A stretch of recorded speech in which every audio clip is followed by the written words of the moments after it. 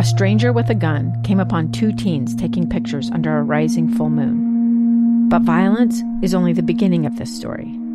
Sometimes I thought, there are no miracles. Yeah, there are, and this is a big one. I'm Amy Donaldson, and I've spent my career talking about how lives are undone by violence. The Letter is a podcast about how lives are remade. Follow The Letter at theletterpodcast.com or wherever you get your podcasts.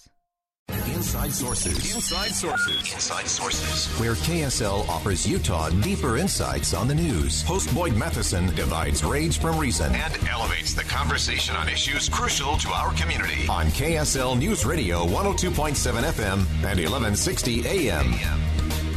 Leah Murray and Marty Carpenter in for Boyd Matheson today. And you know, there's this word that you hear a lot when you talk about evil, and it's Axis, right? There were the Axis powers during World War II. There's the Axis of evil, as George W. Bush coined that phrase or made it a little more popular in 2002 in the State of the Union address when he was referring to Iran, North Korea, and Iraq. And, Russia now has kind of entered the mix. They're back for round 2 after the Cold War was over for a while. And relying on countries like Iran and North Korea to supply weapons to Russia for its war in Ukraine all ties into that as well. But with protests breaking out in Iran, could this axis of evil, so to speak, be on collapse?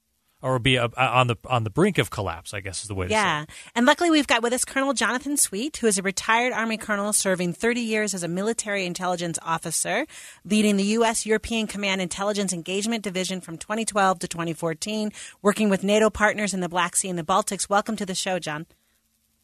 Hey, thank you for having me back and allowing Mark Poth and I to talk all things Ukraine. I love that. Can you tell us, what is this axis of evil and how did Russia get in? How'd they become the leader? Yeah, so you hit it off right up front. President Bush forewarned us about the axis of evil. In those 3 countries, obviously Iraq, Iran, and North Korea. But obviously in 2003, when Saddam Hussein's regime was overthrown, the position was vacated by Iraq, and Russia has stepped into that position.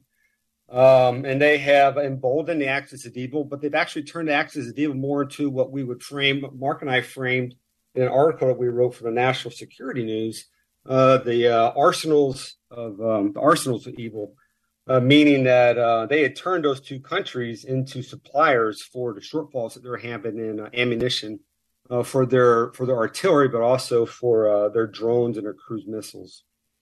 So, Colonel Sweet, how have Iran and North Korea been helping Russia with its war in Ukraine? It seems like it's never as simple as this country versus this country in any kind of conflict. It's always more of like a WWE tag team kind of thing, and someone's going to jump in and throw a chair, or someone's helping in some other way. So how has that all played out?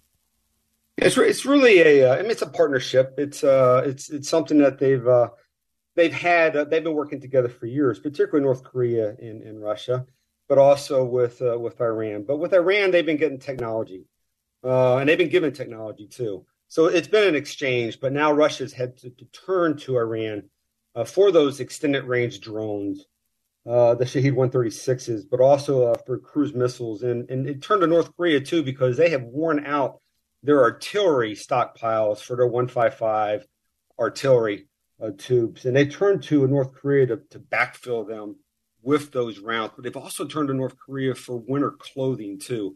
So where their wartime stockpiles have been depleted after 10 months of combat, they've had to turn to their partners to replenish them. I'm Dave Cawley, investigative journalist and host of the podcast Cold. In October of 1985, a woman named Cherie Warren left work at a busy Salt Lake City office to meet her estranged husband at a downtown auto dealership. She never made it home. Cherie's car surfaced weeks later in Las Vegas. In the parking lot of a hotel casino. No one knows how it got there. Strange. It was strange. Both Cherie's estranged husband and her boyfriend raised suspicion for investigators. I kind of thought that he might have done something. But no arrests were ever made. In Cold Season 3, we dig into double lives, make new connections in the case, and examine the difficulty raised by reasonable doubt. We want answers just as much as anyone else. They have creeps like that now too, so nothing's changed. That's the new Cold Season 3, The Search for Cherie, now available anywhere you get your podcasts. Right. So I'm thinking, it was never a good idea to invade Ukraine, right? Putin should not have done it.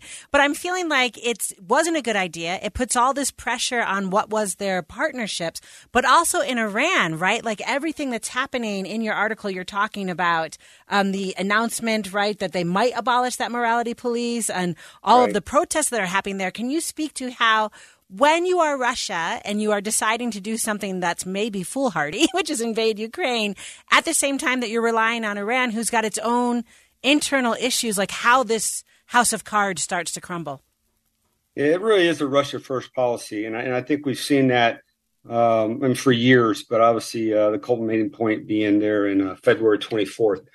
No, they expect much in return for what they give, and the expectation for both North Korea and Iran is that they support them, and in their case, the support's coming in terms of munitions. But what it's doing to Iran right now is forcing Iran to balance domestic issues that they're having right now with the uprisings of students, particularly young women, college-age students. But it's broader than that.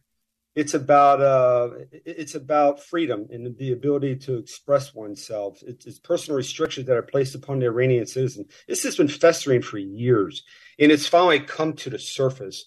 And Iran has to deal with that. And at the same time, Iran's feeling a pinch from Russia, who's calling upon them to say, "You owe me. I need this, and you will give me this." So they are in a bind, and it's forcing them, and will force them to make decisions on: do I turn inward to take care of my domestic issues, or do I continue to feed Putin in Russia? So what are you watching for in the days and weeks ahead? Well, I tell you, and not just Iran and not just North Korea, because they are players, but I do watch in the days ahead what's going on in Belarus. We've seen just more indicators that something's going on. I mean, the Russian Minister of Defense arrived in Minsk 3 days ago, and they re-signed an agreement to support one another. We're seeing Russian troops in the area. We're seeing mobilization to combat what they call a potential terrorist issue. We're seeing just continuous fighting in the Donbass and just bloodshed, just from both Russians and Ukrainians that are being killed there. And we're seeing a buildup of combat power in the Kherson area and what may eventually become an assault on Crimea. So we see three fronts right now, and then we see the external players. So it's going to be a very interesting winter. Colonel Sweet, retired Army Colonel, thank you so much for joining us today. Hey, thank you very much, and I appreciate the opportunity to come back and talk with you all. Yeah. I'm just going to tell you, I need everyone to just calm down. I need these actors to stop being bad actors on the world stage. Simmer down now. Just chill out a little bit. All right, coming up, New York Times journalists are on strike. Did you notice that? Did you? Why? I'd love to know why, and we'll find out next.